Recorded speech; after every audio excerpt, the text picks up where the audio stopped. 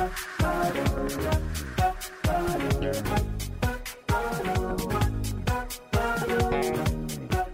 this is Carrie from Wrap Your Head Around the Silks. This is the Expectant Ariel's podcast, now with the Digital Family of Podcasts. How's it going, guys? Wonderful to have you here. Before we get started today, lots of stuffing at Wrap Your Head Around the Silks. Roll It Out, our 60-minute virtual live rolling classes attacking all the aerialist problems. So we have a class on Sunday and Tuesdays, and then your portal that you can access all the videos. So I would love to have you. All of these things in my doctor game. Yeah, Bean got a new app last night. She was so excited. She was jumping on the bed. Yeah, so, and then it was awesome. And then there's a bunch of free resources that I put up on the website. So even if you've been there before, check it out. And today we are doing part 2 of Nina Samberg. So Nina is the woman who went through a lot, and she knew she wanted to have a second kid, and they ended up going with a surrogate. And this is their story. So this is so intriguing. Yeah. I ask all the questions that are in like the back of my mind that I don't even want to ask because it sounds terrible. But I ask them because I'm not the only one who has these questions. So Nina gracefully answers them all. And she's currently now juggling having a toddler and an infant in the house. But thank you, Nina, for being here, for being vulnerable, telling us your story, and let's get started. Is it quiet in your house right now? For the moment, yes, but I'm fine. The baby's napping, but when she wakes up, her dad's ready to like jump on it. So yeah, I'm hiding out in the 4-year-old's bedroom. This is the only room in the house that's somewhat private. And my 4-year-old doesn't even like use this bedroom right now, which is so frustrating. She like plays in here. She doesn't sleep in here. And yeah. So anyway, this is becoming the place that I go when I need like a little bit of quiet time. So are both kids in the bed with you? No. Oh, okay. So it's actually I'm just like kind of frustrated with the setup, but it's actually working really well. Like Raph and I like made all the mistakes the first time around. And basically neither of us slept with the 4-year-old. And so this time around, he was like, I am not letting you get sleep deprived again because I don't want to deal with you being sleep deprived. And so what's happening now is the older one is sleeping upstairs in the bed with me, and Raph is sleeping downstairs with the baby. So because she's not breastfed, she's bottles. So he's doing the night feeds. And ever since we brought her home, he's on night duty. It's been really wonderful. Oh my God, this is like a revelation. It was definitely a revelation for us. And like, honestly, I've slept pretty much a full 8 hours, like most nights since she's been born. But then in the morning, I'm like juggling both of them. I have to get the older one to school, get the baby fed because he needs to catch up on sleep because he hasn't slept like the night before. So I have to say the baby's been a pretty good sleeper. Like, I think we're a lot more relaxed this time around. So she's definitely like, I don't know. I feel like I needed to hear every sound that the older one made, like through her first year, and it was keeping me up and probably keeping her up. And with this one, we're just a lot more like, put her somewhere where we don't hear her or hear most of the noises that she makes. And she's ended up being kind of like a better sleeper. So like at this point, she's 4.5 months old, and she has slept through the night completely, like maybe 5 times. Like that never happened with my older one ever. She didn't sleep through the night completely until she was like past 1. And like, even still, she would like wake up and do like a shriek in the middle of the night sometimes, like after age 1. And like this baby has, by 4.5 months, I would say 5, not consecutive nights, never consecutive nights, but occasionally we like wake up in the morning and we're like, whoa, she made it all the way through the night. So yeah, I mean, I just had that thought this morning. Mm-hmm. And she's 3.5. I was like, oh, well, she's coughing. She's sick. So she didn't cough through the night. And I was like, oh, yeah, slightly better. Even though she still has this deep cough, she didn't wake up doing it. So yeah. So I guess it just doesn't go away. Oh, look at this bean. Poor kiddo. Yeah, she does not look happy. That's why I'm in the bed. So I have this setup, listeners, where I have the laptop and all the wires connected to the microphone. And we do it bedside. And she's got her iPad and her little headphones on. She looks miserable, but also slightly okay. Headphones. Yeah, it's your headphones. She's happy that you're with her. Yeah. Who bought it? I bought them. Thank you, Mom. She said, thank you, Mom. Oh. So this is our check-in with Nina. So a while ago, she came on to talk about her mental process and emotional process of deciding to go with a surrogate because she had some losses after her daughter was born. And it was just really like your body refused to have another baby. Yeah, pretty much. That was really not even an option. I didn't really, when my doctor was like, do you want to talk about trying again? I was like, no, I can't, like, just no, nothing left. So yeah, the surrogate was the only option. Let's talk about, over the months, I get a text from Nina and she's like, surrogate has a low-lying placenta. No, surrogate had complete placenta previa. Oh, okay. So it was covering. So, I'll sort of back it up to please. Where we ended our last episode was, I think we had been through like the IVF process. We got our embryos. We had, we found our surrogate. We were all excited. We transferred. She got pregnant. It was all just like wonderful. I was like, okay, she's pregnant. I was nervous because it was early. But it was like, okay, we got a baby, like kind of on the way. And so it was going great. And, I just, in my mind was like, oh, it's not my body anymore. This is going to be great. No big deal. It's going to be perfect. I'll get that perfect baby that I've been trying so hard to get. And so my surrogate lived in Georgia. I think I mentioned this last time. So she was a plane ride across the country. But we talked every day and we texted. And the first time that I went out there was for her 20-week ultrasound. So I was like, oh, how fun, the 20-week ultrasound. I'm just going to like hop on a plane, fly over for 2 days. I'm going to go with her to the appointment, see the ultrasound. It's going to be wonderful. And so I go with her to the appointment and they go in to do the thing. And it's fun. And at the end, the tech is like, the doctor will talk to you about this, but your placenta is covering your cervix. And we were like, oh, okay. So after the ultrasound, they send you in to talk to the doctor, and I was like, it's going to be okay. Like Carrie talks about placenta previa all the time. And it was fine for Carrie, no big deal. And the doctor's like, so you have complete placenta previa. They're like, it is only 20 weeks. So there is a small chance that it can resolve. But she said that with a low-lying placenta, there's a much better chance that it resolves. But a complete previa at 20 weeks is unlikely to resolve. So she was basically like, so we're going to check you again at 32 weeks, and see where it's at. And basically if it hasn't moved and it's still covering your cervix, we're scheduling a C-section for 37 weeks. That's it. No questions. Like the baby we can't let it get to a point where you have bleeding or your cervix starts to change. It's just not safe. So we're taking the baby out at 37 weeks. And that's where we were at 20 weeks. That was what happened after the 20 week ultrasound. So complete previa. So yeah.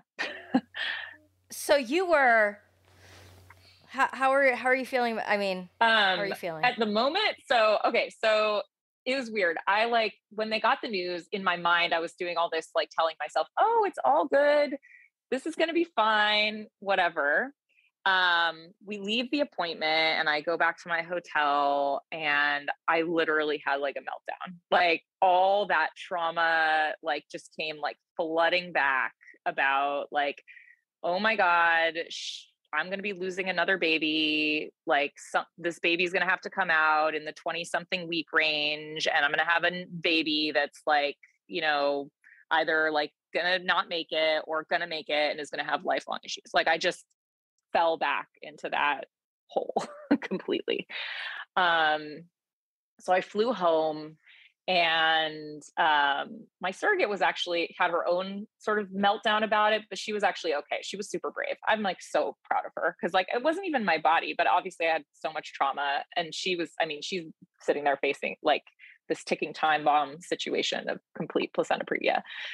So she and I talked a lot over the like next week to kind of like help each other through it. And I I ended up like contacting, I had this therapist that I worked with when I had my miscarriages that was like really, she like specializes in things around like pregnancy loss and like early child, like early infant loss. And she wrote a book about it and whatever. And she really helped me through like my hard times.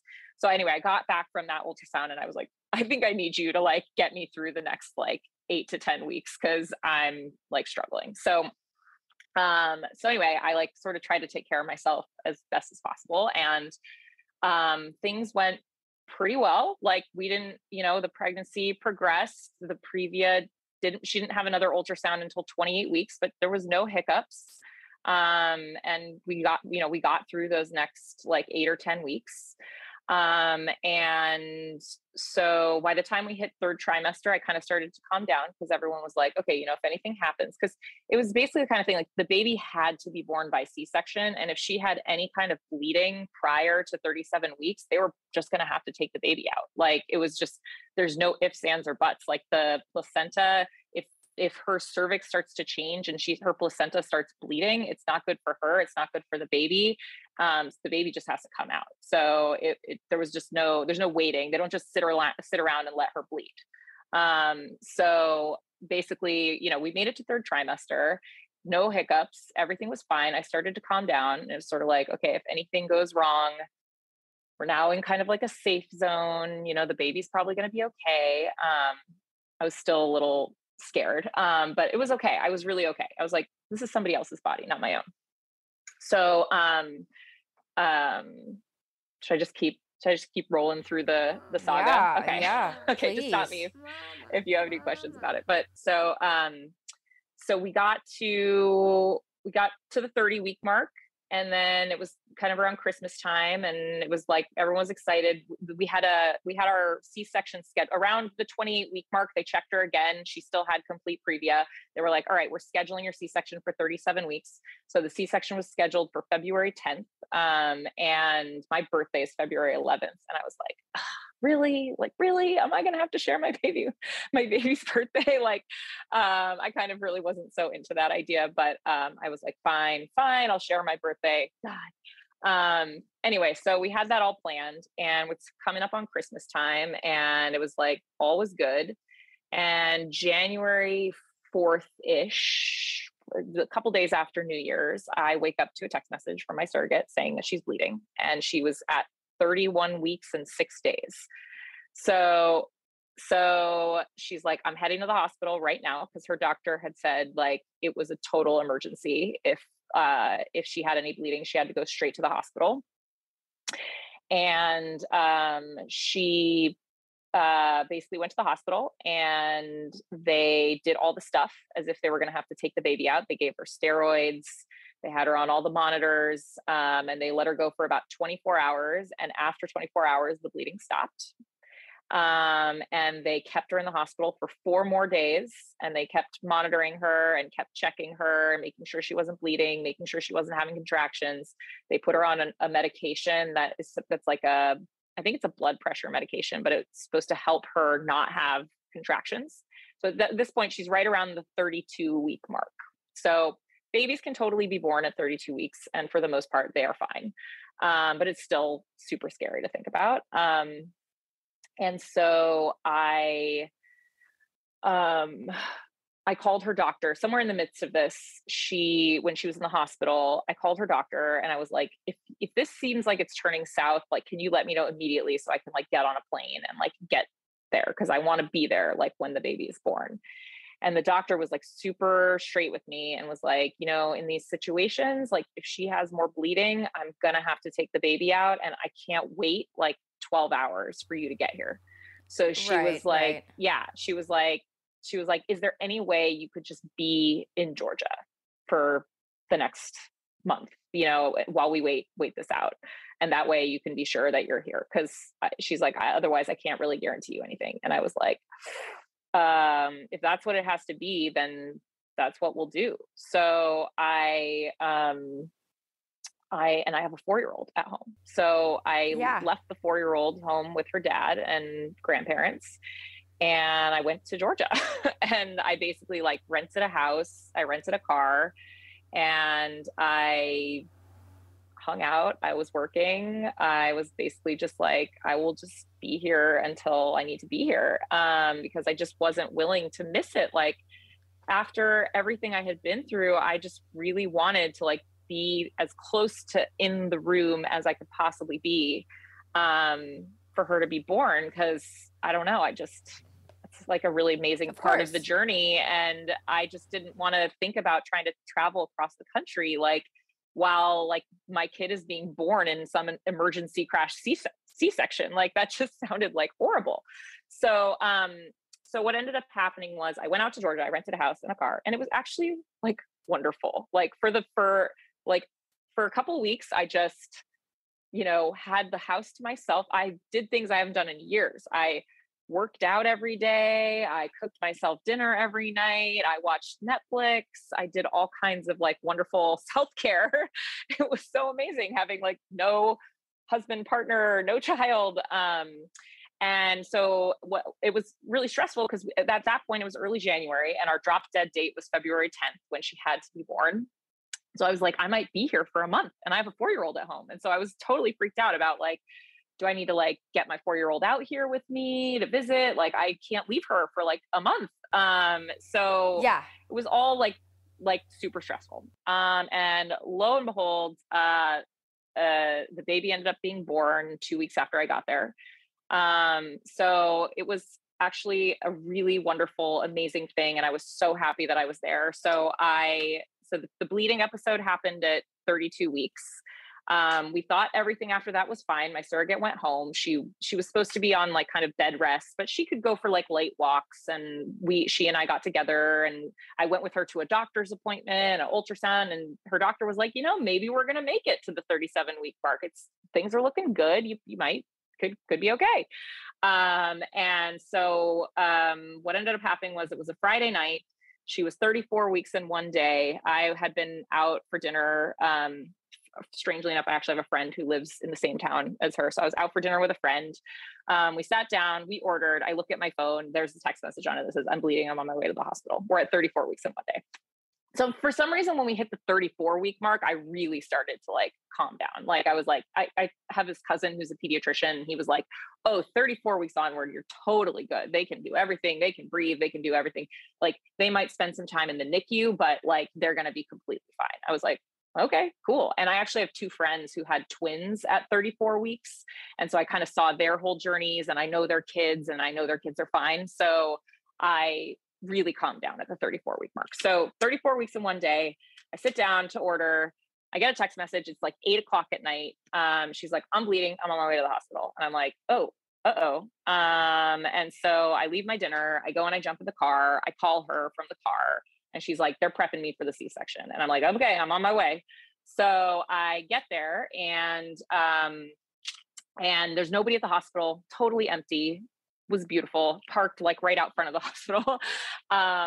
Walked in, I get to the pre-op area. There's a doctor on call. So unfortunately, her doctor was like really into our case. Like her doctor loved that it was this whole like surrogate intended mother situation and like was really, but her doctor was actually like out on leave that day. So we had this on-call doctor who ended up being like fantastic. And he pulled me aside and he was like, 34 weeks is a fine time to have a baby. And, I'm perfectly comfortable with you coming in for the C-section if you want to be in the OR. And I was like, hell yeah, I want to be in the OR for the C-section because you're only allowed one person, right? So my surrogate wanted obviously her boyfriend to be her support person with her for the C-section. And so the doctor was like, I'm perfectly comfortable with you coming in. He's like, this is an emergency situation. I got to take the baby out, but this isn't a crash. He said, we have some time. We have a few hours. We're setting up the OR.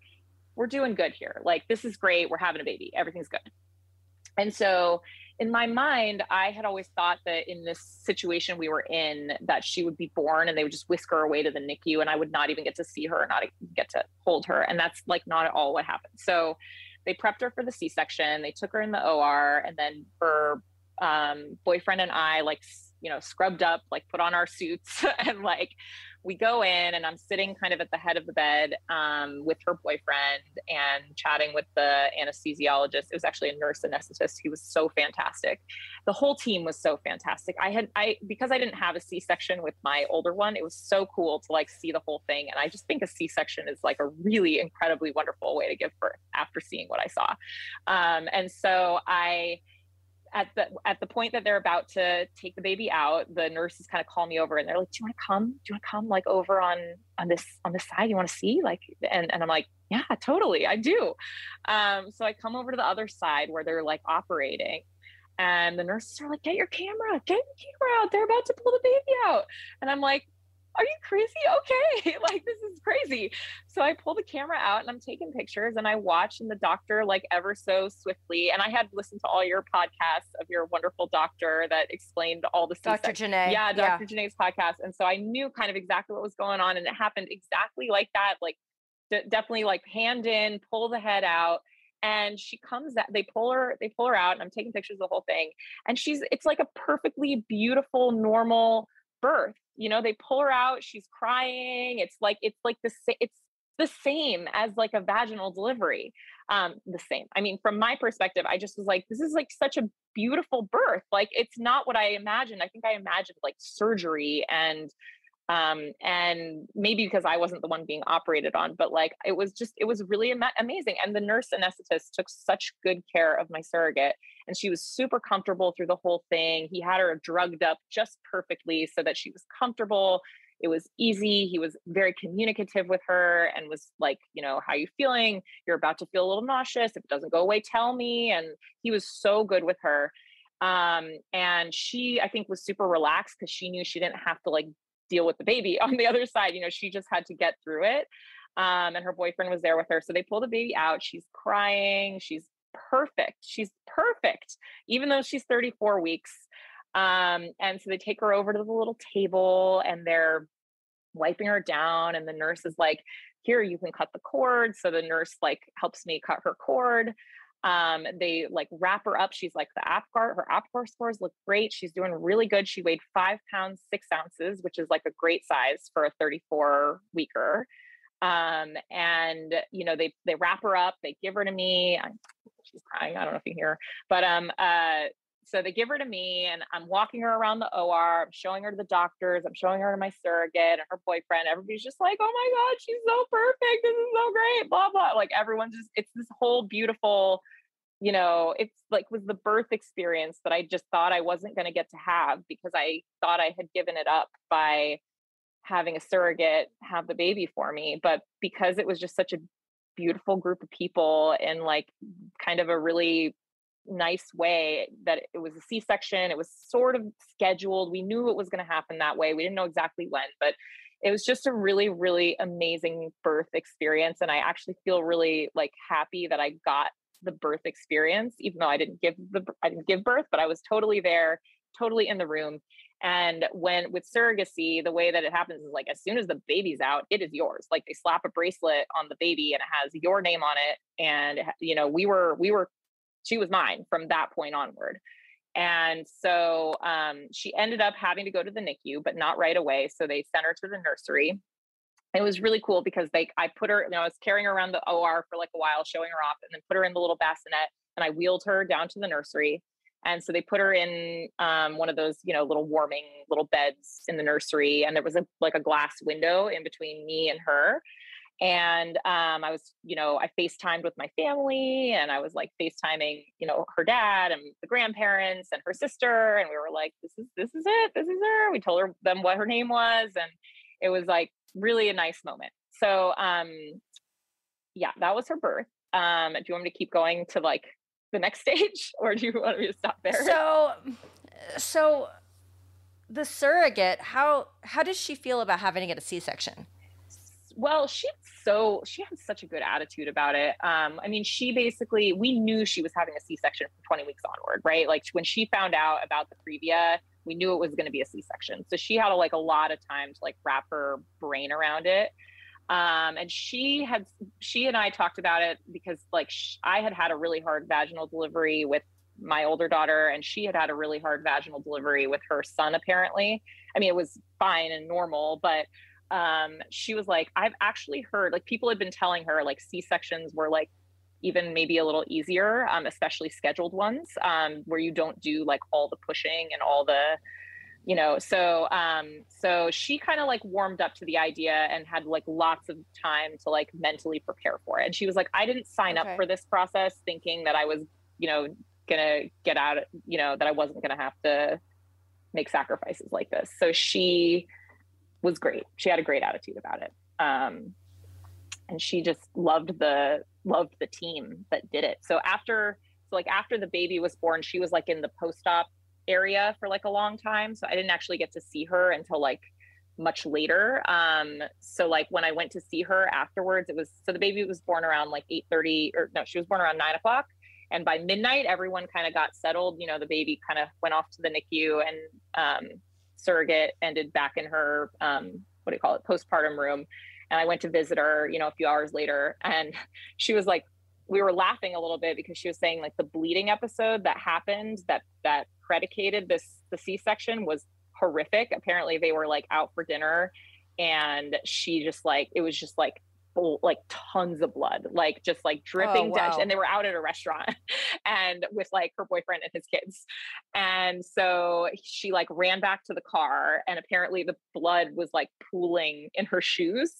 Like that's how much blood there was. And that apparently her car looked like a crime scene. So she said she had sent her boyfriend to go like deal with the car because the car was covered in blood. She was like, it was crazy, but we were like laughing about it, because we kind of knew that was coming, like with previa, your placenta is sitting right on top of your cervix, and placentas bleed, like there's all kinds of blood in there.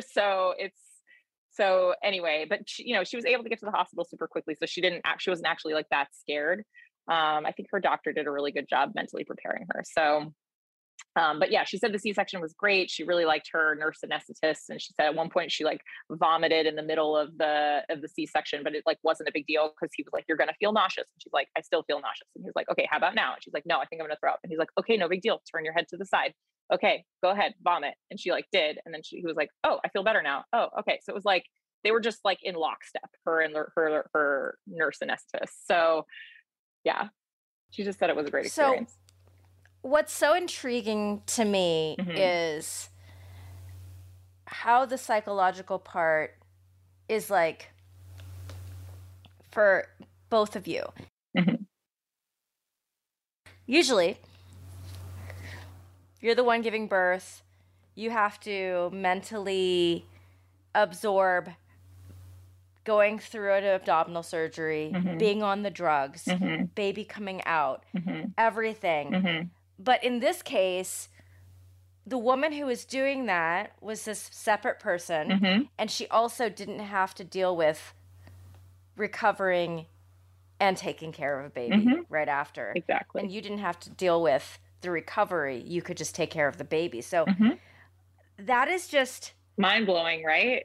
Mind-blowing. Yeah. Yeah. Makes total sense, actually. Yeah. Kind of mind-blowing. Can you help me? Yeah, because... can you help me? Can I help you do what? Do this? Oh, no. I have to do the podcast. I want you to do it. She's doing a Lego app, and she's trying to build the little toy that they're... And she needs help. Bean, can I help you after I'm done? No. But the surrogate, so what I as a woman can't wrap my head around is the mentality of a surrogate. Did you have trouble doing that? No. Or is it because you were like, you knew her so well? I knew her, and I knew where she was coming from. And what's really cool is there's like a whole community of surrogates out there that support each other through this. So like, And surrogates are all just amazing, giving, loving women. Like I've come across, so you can sort of follow, there's some really interesting like Instagram accounts of surrogates who are trying, like they really care. I mean, there's a lot of altruism in surrogacy, even though they get paid, which they absolutely should get paid, but they don't do it for the money. I mean, the money is great, but they really do it because they like it. I mean, it is like, it makes them feel so good to do that for people. And they're just they're like a special breed of humans, and they're really just smart and educated about the whole thing and the complexities of it, right? Like it's a very complex, like interpersonal, like there's a lot of interpersonal dynamics that are super complicated. You know, they've got their own families and their own, you know, husbands or partners. Plus they've got, you know, their intended parents, families, partners, kids.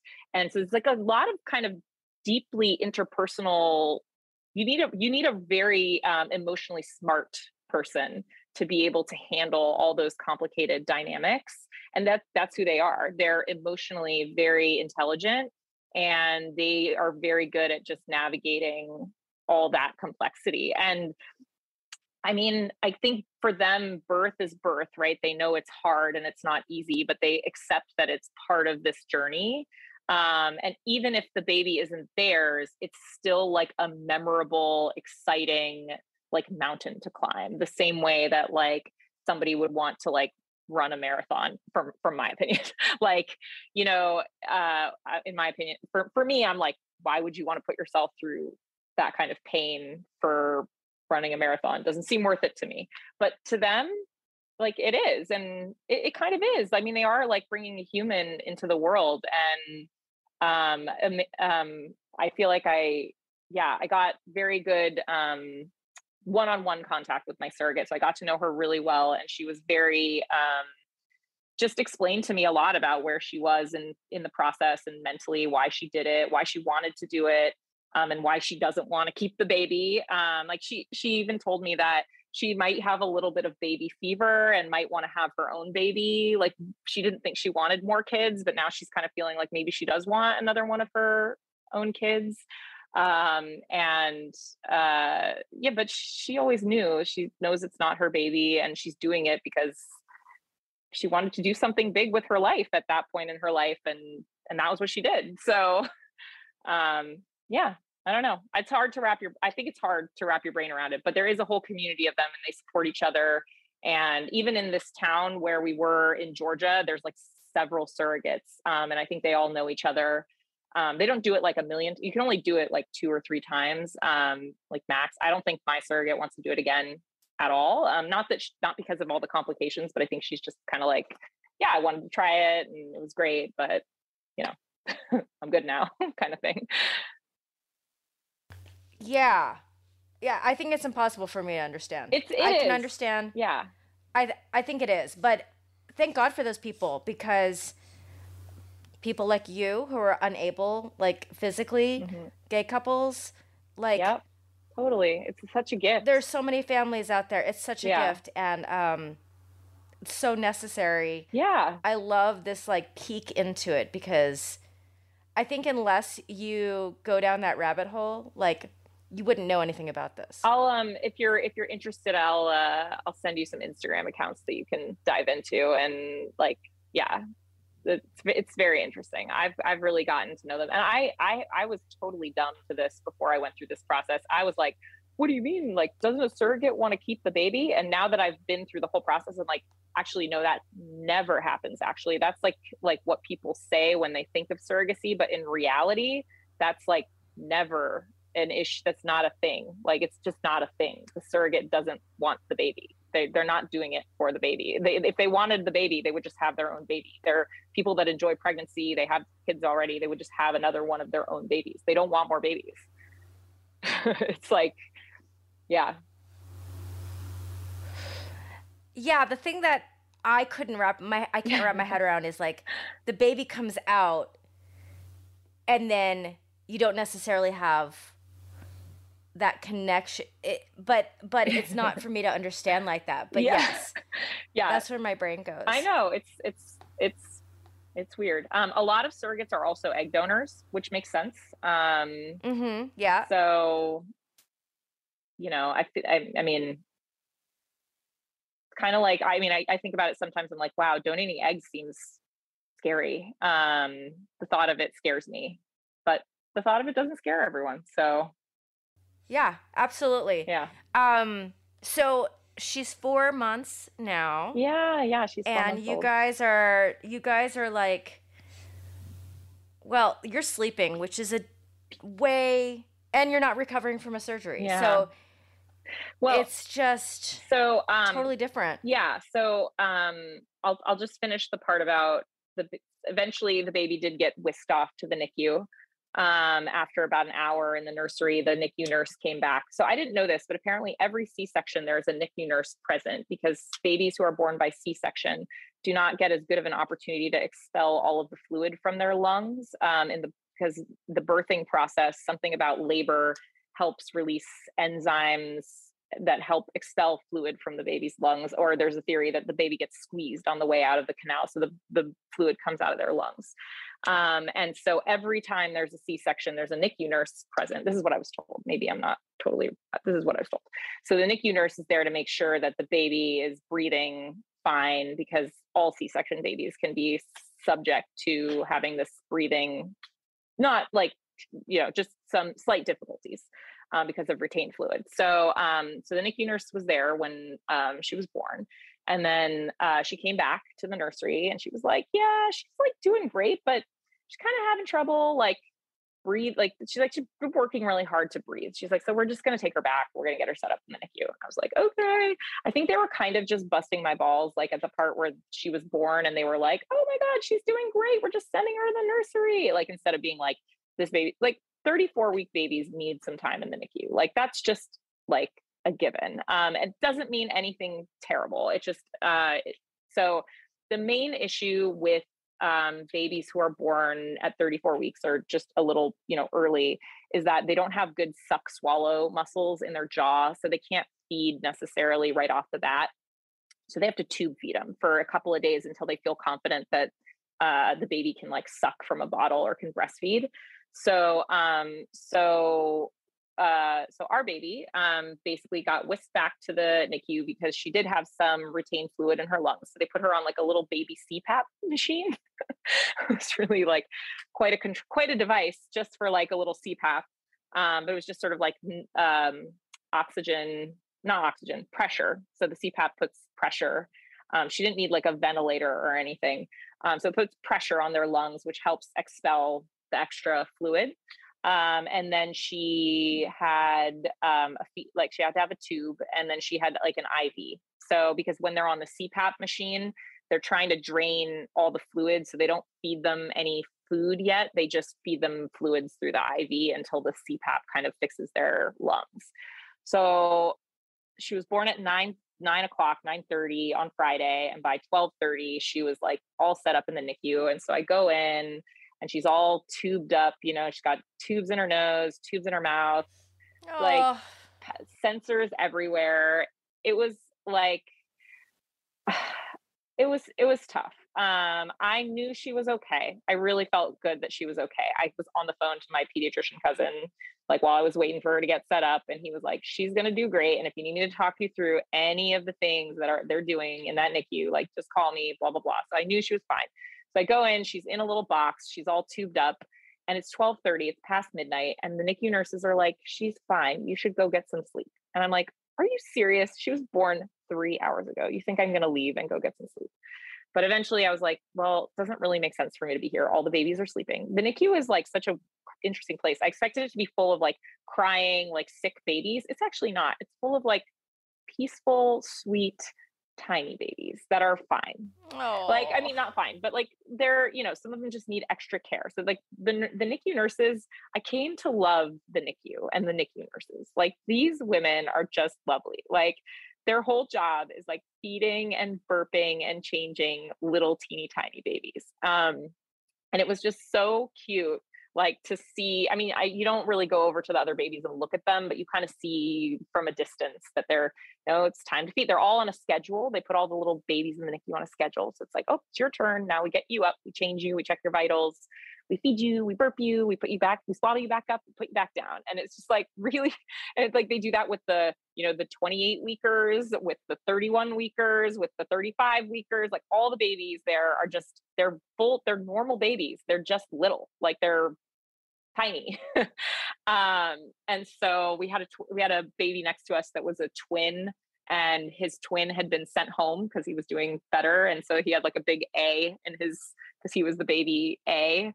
And so it was, anyway, it was just really sweet. It was a really cute, I mean, obviously it could be a really scary place, but we spent 10 days there. She was in there for 10 days.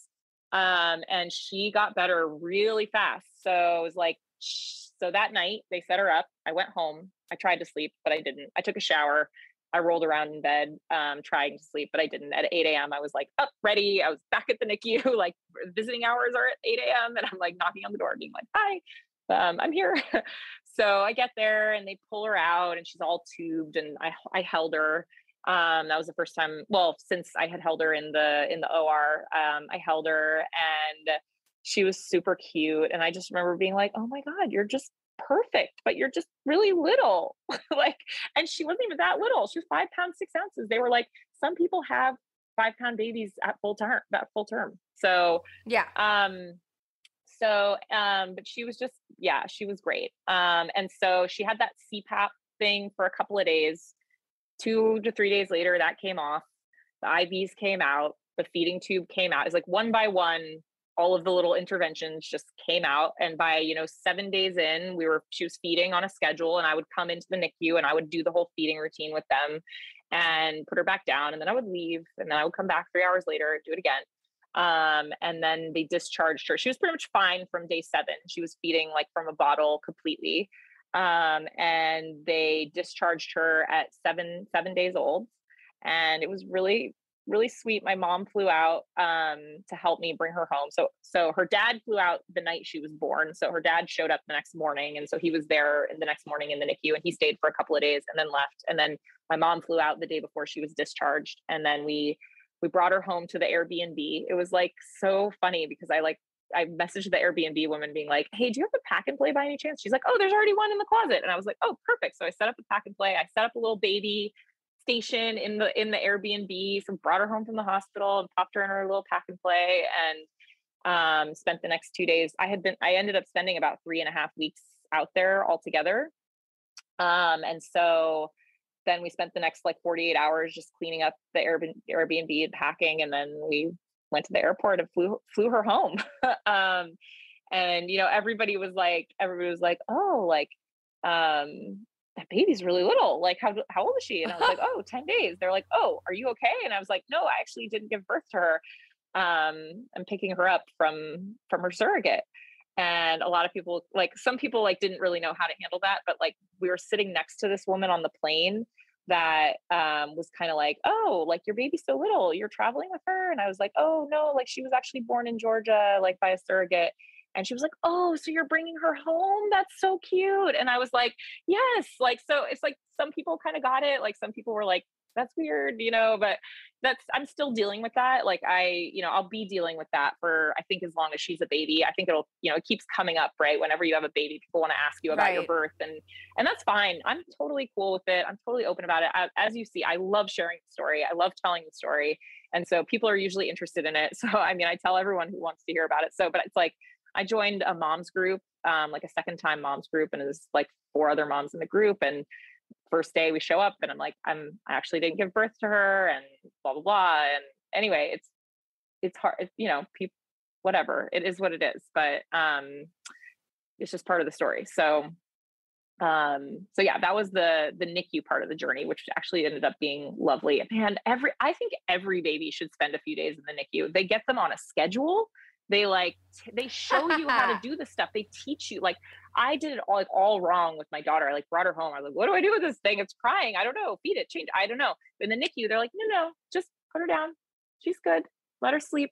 And then, when it's her turn, we come around, we change her, we feed her. And, it's just like, everything was so like like methodical, and nobody freaked out about anything. And I was like, this is the best experience ever. I wish my older daughter had had a few days in the NICU. So it just like, we got out of there. We were on a schedule. We were on a rhythm. So yeah, that part of it was really nice.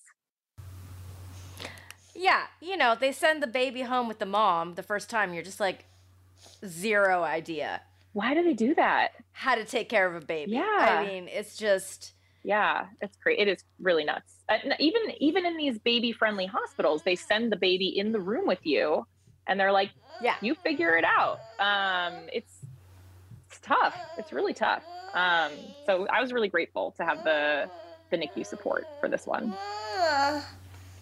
What is it, little bean?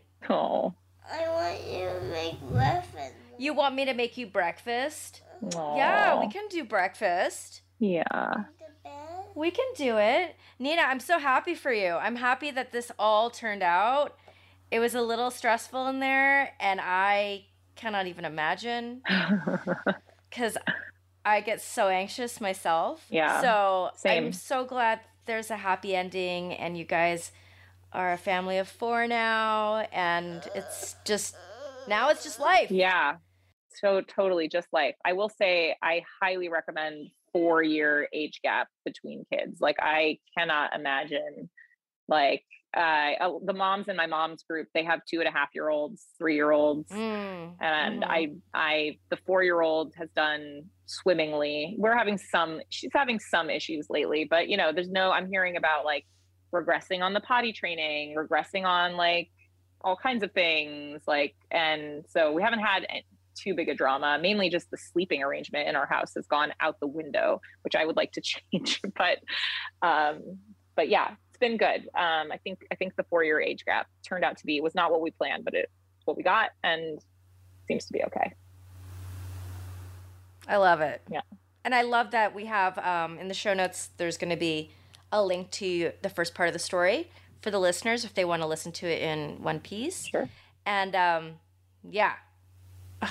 I'm very happy for you. Thank you. Congratulations. Thank you so much. Yeah. It's been a long road, and I'm super happy. If anybody ever has questions about surrogacy or any of that, I'm an expert now. So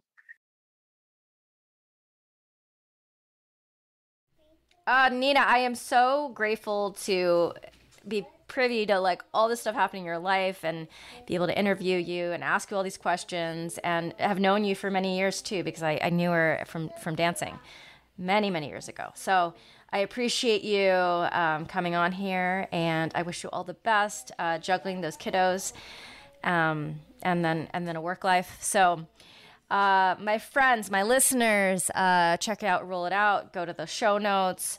Also have a lot of free things, 3 video masterclass series, beginner intermediate silks, 3 video master series on aerial rehab, and straddle in 3 ways, a bunch of little videos. Yeah, it's all for you guys there. I did it for all of you. So would love to have you. Check out Greener Grass. Found the box. Oh, you found it. Good job. It was in the desk. You guys know when you're looking for something and you can't find it, and then days later you found it. That's just what happened now. Where was I? Greener Grass. Check it out. Me and Kelly gabbing about all types of things, including my IUD, including all of my health stuff, including everything. Check it out. And Ditching a Podcast, health and wellness stories there. So, yeah. Please honor me with a 5-star rating and review. And see you guys next time. This is me saying over and out. This is the Expecting Marians podcast on the Ditching a